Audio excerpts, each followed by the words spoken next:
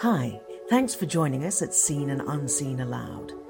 This is where you get to listen to a curated collection of the editor's top picks of our recent articles.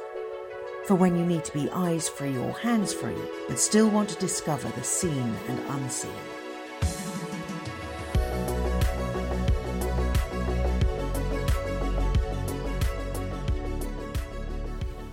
Your attention is the rarest and purest form of generosity, by Justine Toe. Your attention is a fragile thing. Trouble is, we only learn this after it's been frayed, as realised by anyone who's ever emerged bleary-eyed and regretful from watching one too many Instagram reels. Not that our inability to look away is entirely on us. In an attention economy, trillions of dollars are to be made through exploiting our attention. It's why some, like social critic Matthew Crawford, call upon us to preserve the attentional commons by treating attention as a public good, like fresh air and clean water. His point: let's use the not-so-renewable resource of our attention wisely. Be careful about what you pay attention to. If you struggle with sustained focus, and given corporate assaults upon it daily, how could you not, then it's even more vital that you, attend to the life and work of Simone Weil. The French philosopher, labour activist and not quite Catholic mystic wrote passionately about the importance of attention and even the miracle of its occurrence when directed deeply and lovingly towards another person. Reading Weil against the chronic distraction of our times, the real product flogged by that attention economy, makes clear that even 80 years after her death, Weil couldn't be more relevant. Weil's life was short and difficult, often by choice. She grew up the younger sister of math prodigy André Weil in a comfortably middle-class, non-observant Jewish family in Paris. She had a first-rate education that set her up for a fairly cushy life as a teacher. But an encounter with then-classmate Simone de Beauvoir suggests a saint-in-waiting quality to the teenage Weil. Ever the idealist, she desired to feed the world's starving millions. De Beauvoir, who recalls the exchange in her biography, was disinterested. Finding the meaning of mankind's existence was more important. She declared, "It's easy to see you've never gone hungry," retorted Weil. They weren't empty words either. Weil often did go hungry, out of solidarity with suffering others. Indeed, her refusal to eat more than her French compatriots under occupation likely hastened her death. But for Weil, ideas needed to be lived and experienced. Her determined attempt to identify deeply with the plight of working people meant she put herself forward for repetitive, fatiguing factory work or manual labour on farms. Even though sickly and clumsy, she often became a liability. There were other misadventures too. Frustrated attempts to assist the Republican cause in the Spanish Civil War and later the French resistance during World War II. Few of these endeavours were fruitful, but Weil was nothing if not committed to doing something, anything, even if the outcome was uncertain and one wasn't exactly fit for the task. It is in Weil's writing about attention that we glimpse perhaps something of what drove her to put herself at the frequently extreme disposal of other people and causes she fervently believed in. In a now famous essay on school studies, Weil makes a startling claim. The point of school is to teach us to pray, by which she meant to attend deeply to whatever is before you. The idea was that students would apply themselves to an endeavour that wouldn't reveal its secrets so easily. As Weil saw things, wrestling with algebra and trying to follow its impossible logic simultaneously flexed and trained, if you like, our attentional muscles. Even if the equation was still impenetrable after an hour, this apparently barren effort, they declared, would still bring more light into the soul. Teaching students to persist through difficulty, she believed, would pay off far beyond the mastery of any school subject. It would, in fact, prepare people for the real business of life, paying attention to other people. Not least because, as we learn soon enough, they can be way more infuriating than maths. Even though Vey casts attention as prayer, God wasn't to be the singular object of our attention. The plight of our neighbours was also to fill our gaze. For Vey, to attend well to other people meant making their welfare and well-being central to our concerns and bestowing on them the honour, love and dignity they were due. It meant granting them the strange compliment of being real, or being a real person in the way we experience ourselves as real people, and then putting our own real selves at their disposal. This is why Vey called attention the rarest and purest form of generosity. It required the attentive person to, in a vivid phrase borrowed from Pope Francis, remove our sandals before the sacred ground of the other. But the power of this attentive gaze goes still further. It has the power to rehumanize the dehumanized. As Vey writes, "The love of our neighbour in all its fullness simply means being able to say to him, 'What are you going through?' It is a recognition that the sufferer exists not only as a unit in a collection or a specimen from the social category labelled unfortunate, but as a man exactly like us who was one day stamped with a special mark by affliction. The experience of suffering and misfortune seems to exile someone from the rest of humanity, to undo them in some essential way that strips them of their humanness." Vey would go on to describe such a state as one of affliction, one she experienced firsthand as a factory worker. In a letter known as Spiritual Autobiography, she writes of the exhausting and gruelling nature of the work. "There I received for ever the mark of a slave, like the branding of the red-hot iron which the Romans put on the foreheads of their most despised slaves." Affliction, then, is the person reduced to a thing by the experience of suffering and oppression. But here is the transformative power of attention. It is precisely what enables someone to recognise that the afflicted other is a person exactly like us. Take, for instance, Weil's reading of Jesus' parable of the Good Samaritan, a tale perhaps broadly familiar to some. It describes an act of unexpected and radical compassion by a Samaritan, a social and ethnic outsider, to a Jewish man robbed and left for dead. Christian commentators often pay close attention to the attentive care the Samaritan shows to the beaten man. For them, the true test of the Samaritan's neighbourliness. But Vey has a different focus. For her, the critical moral act was the fact that the Samaritan paid attention. He stopped and looked at the man who had become less of a man, and nonetheless gave his attention all the same to this humanity which is absent. Vey calls this an act of creative attention that gives our attention to what does not exist. Everything that then follows, the Samaritan pouring oil on the man's wounds, taking him to a place where he will be cared for, and paying in advance for his keep, is almost beside the point, because it all depended on this first act. To be a neighbour, suggests Vey, is first of all to see.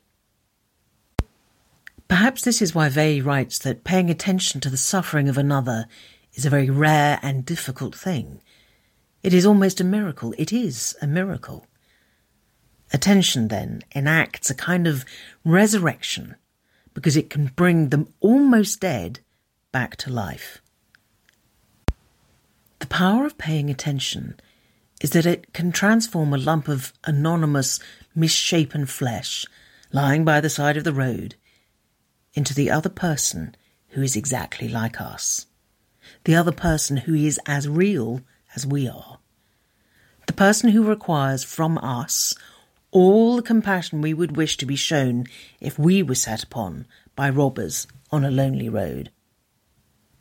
We've travelled a long way from where we started, with our difficulty focusing in an age of distraction and the all too familiar experience of giving our attention, which, as Vey has taught us, also means giving ourselves to things that don't always deserve it. But our own travails with attention have much to learn from Vey's account of the moral, political and spiritual charge of attention. For one, she illuminates for us the determined inattention of our time. Our entire attention economy is organised around helping us avoid the demands of other people. How many of us have retreated to the comfort of our screens to soothe our social anxiety or to numb the guilt we feel at failing to show up for people? It turns out that the loss of our focus and ability to concentrate is just the tip of the attentional iceberg. Also at stake is our ability to be present to the people we love and even to be present to ourselves and our pain. Beyond that, there are many contemporary equivalents to the man of Jesus' parable, first afflicted by suffering and then afflicted by the ease with which that suffering can be ignored. I write from Australia, in the recent aftermath of a defeated referendum on an Indigenous voice to Parliament, an invitation issued from the nation's First Peoples to their fellow citizens to see their unique circumstances and grant them representation over policy matters directly affecting them. Lives are in the balance. The life outcomes of Aboriginal people are drastically worse than other Australian citizens. Now, to the loss of language, culture, country and pride comes a further blow. They will not be listened to either. They are not the only people we struggle to see. The lady with Alzheimer's disease, the illegal immigrant, the victim of family violence, the modern-day child slaves forced to mine cobalt to power our smartphones. It is profoundly difficult and costly for us to see them and recognise their claims upon us. To love others as Jesus once enjoined his followers, as we love ourselves. The vulnerable have always risked being overlooked and ignored, but Vey gives us eyes to see all of this and asks that we do not look away.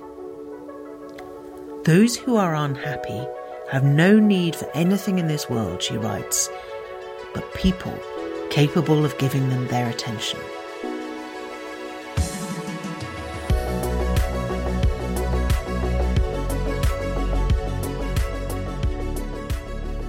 Imagine a Day in the Life of a Beatle by Jamie Mulvaney.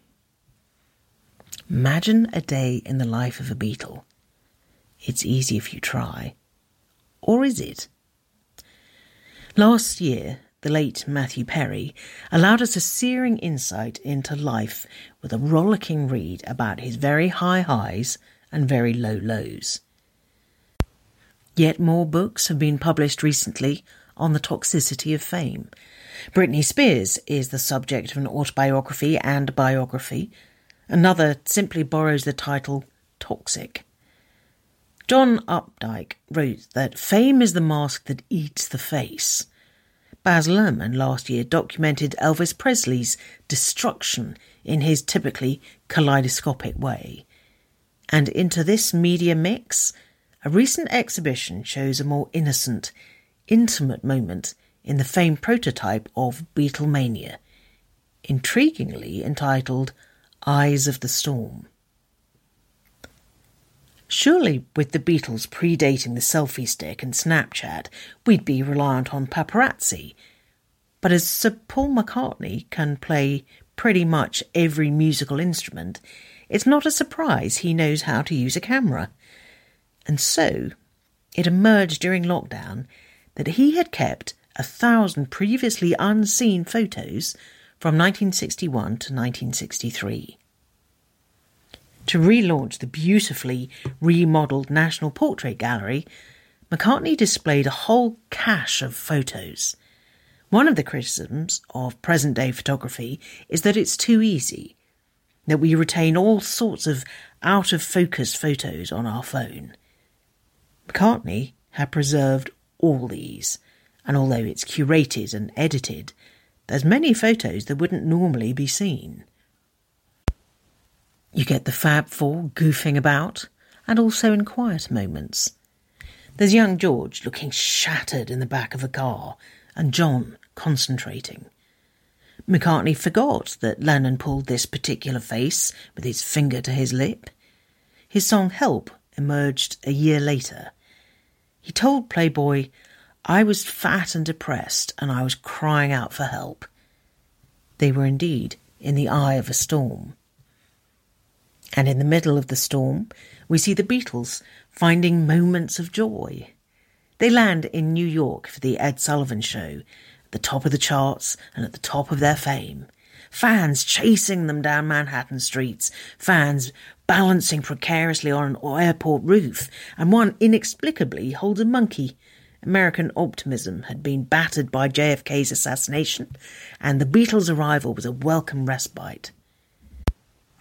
This joy became even clearer and more vivid as McCartney switched to colour when they reached Miami. But before the colour, the songwriter in conversation with Stanley Tucci singled out seeing a worker he snapped while they were on the train, perhaps a mirror to his own working-class roots and family. But then there are also the more explicit self-reflections. A series that struck me were McCartney's self-portraits, looking in a mirror, out of focus. McCartney said his first thought was this was the National Portrait Gallery, at least they could be in focus. But then he realised they had a warmth and a softness to them. Those of us who are not Beatles or famous also live our lives out of focus, with blind spots or a little dizzy from the storms around us and within us. Canadian Catholic philosopher Charles Taylor, before the selfie was invented, wrote about our self-perception in relation to the outside world, and that we are self-interpreting animals. Since the 18th century, we've lived with an orthodoxy that we understand ourselves through self-expression, that we ourselves are the ones to define who we are and how we relate to the world, even how we relate to ourselves. It's so much the norm it might seem confronting to question it. But in an increasingly confusing world, this is an increasingly difficult way to understand ourselves. Whilst many of the Beatles' songs are about perception, King David also wrote in the Psalms about our need for an external perspective. "You have searched me, Lord, and you know me. You know when I sit and when I rise. You perceive my thoughts from afar."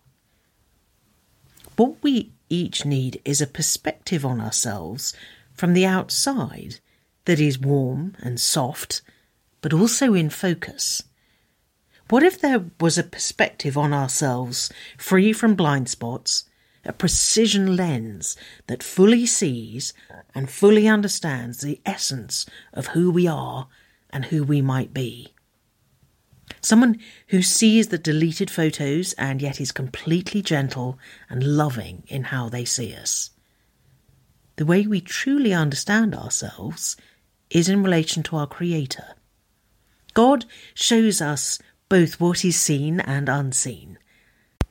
Like in these photos, God is not fazed by the contrast of light and darkness and provides a way out of the storm. Search me, God, and know my heart. Test me and know my anxious thoughts. See if there is any offensive way in me, and lead me in the way everlasting.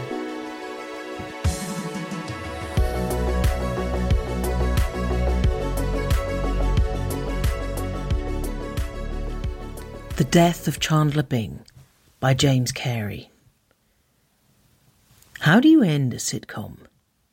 That's not a joke. For those of us who write sitcoms, it's a practical question. Every episode needs an ending. These days, every season needs an ending. And then the whole thing needs some kind of grand finale as the characters ride off into the sunset. A sitcom ending should be both surprising but also retrospectively inevitable. That's what I tell aspiring sitcom writers. The ending of a sitcom shouldn't be a nasty shock, nor is it just the moment where the episode runs out of time or story. Casablanca is one of the all-time great endings.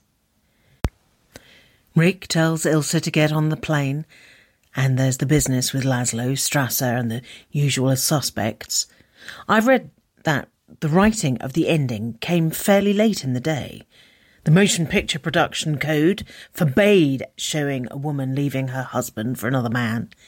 This seems restrictive, but in our hearts, we want to believe that Rick would do the decent thing. When it comes down to it, our hearts yearn for a happy ending.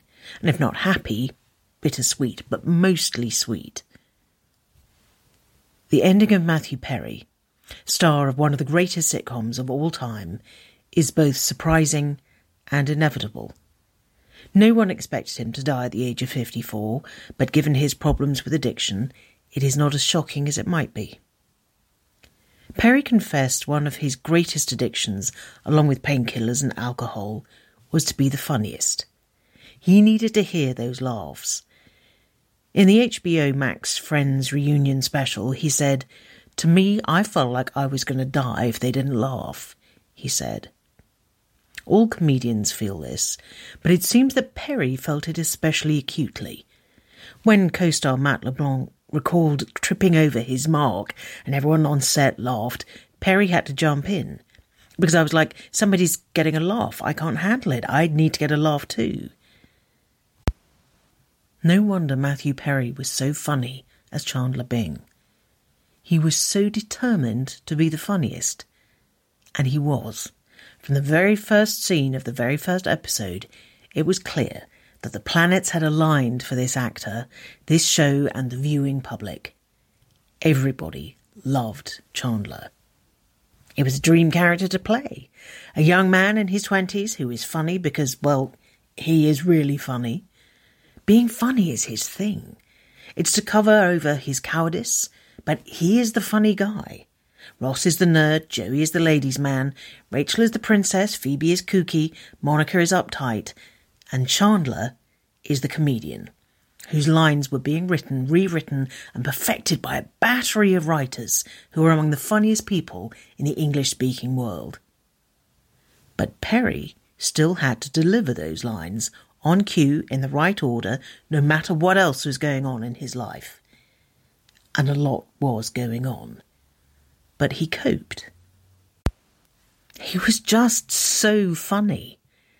The only evidence of his personal demons on screen was his weight loss and weight gain. He was a consistently excellent performer. In an earlier era, when more mainstream romantic comedy movies were made, Perry might have given Cary Grant a run to his money, and then maybe Alfred Hitchcock may have given him a new lease of life.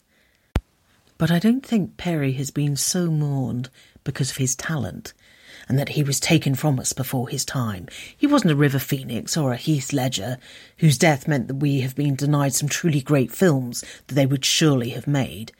Personally, I feel that way about Victoria Wood, who died aged 62, and had at least 2 more truly great works in her. For most people, the death of Matthew Perry was the death of Chandler Bing, and we just weren't prepared for that. Matthew Perry simply was Chandler from Friends. I've said this for a long time. When I die, I don't want Friends to be the first thing that's mentioned, he said. It's not hard to imagine Chandler making a joke out of that. One can also imagine Perry's character saying, "I always figured I'd die alone in a hot tub." Whoa, did I just say that out loud? And the audience would laugh, because in the Friends world, those writers have handed Chandler a happy ending. a life with Monica and their children away from Manhattan, but forever connected to their lifelong friends, Ross, Joey, Phoebe and Rachel. Life isn't scripted, at least not by us. Sitcoms resemble real life, but our lives are messier and more complicated. Our jokes aren't as funny, and sometimes it's just tragic. The Chandler Bings don't get the Monicas and the happily ever afters. Sometimes the Chandler Bings die young and alone, and no one laughs. But the real human Perry did what one senses the fictional Chandler Bing would not or could not do: turn to God for help. A year before his death, he wrote in his memoir that at his lowest ebb, he experienced God's presence and love, saying that for the first time in my life, I felt okay. I felt safe, taken care of. Decades of struggling with God and wrestling with life and sadness, all was being washed away like a river of pain gone into oblivion. Maybe it sounds cliched, but for those of us with a Christian faith, what he experienced is not a surprise, but a wonderful reality. Thank you for listening. If you like our podcast, help others to discover it. Leave a review and rate us wherever you get Seen and Unseen Aloud. Help others discover a world that is greater, more full of meaning and sense than they might ever have imagined.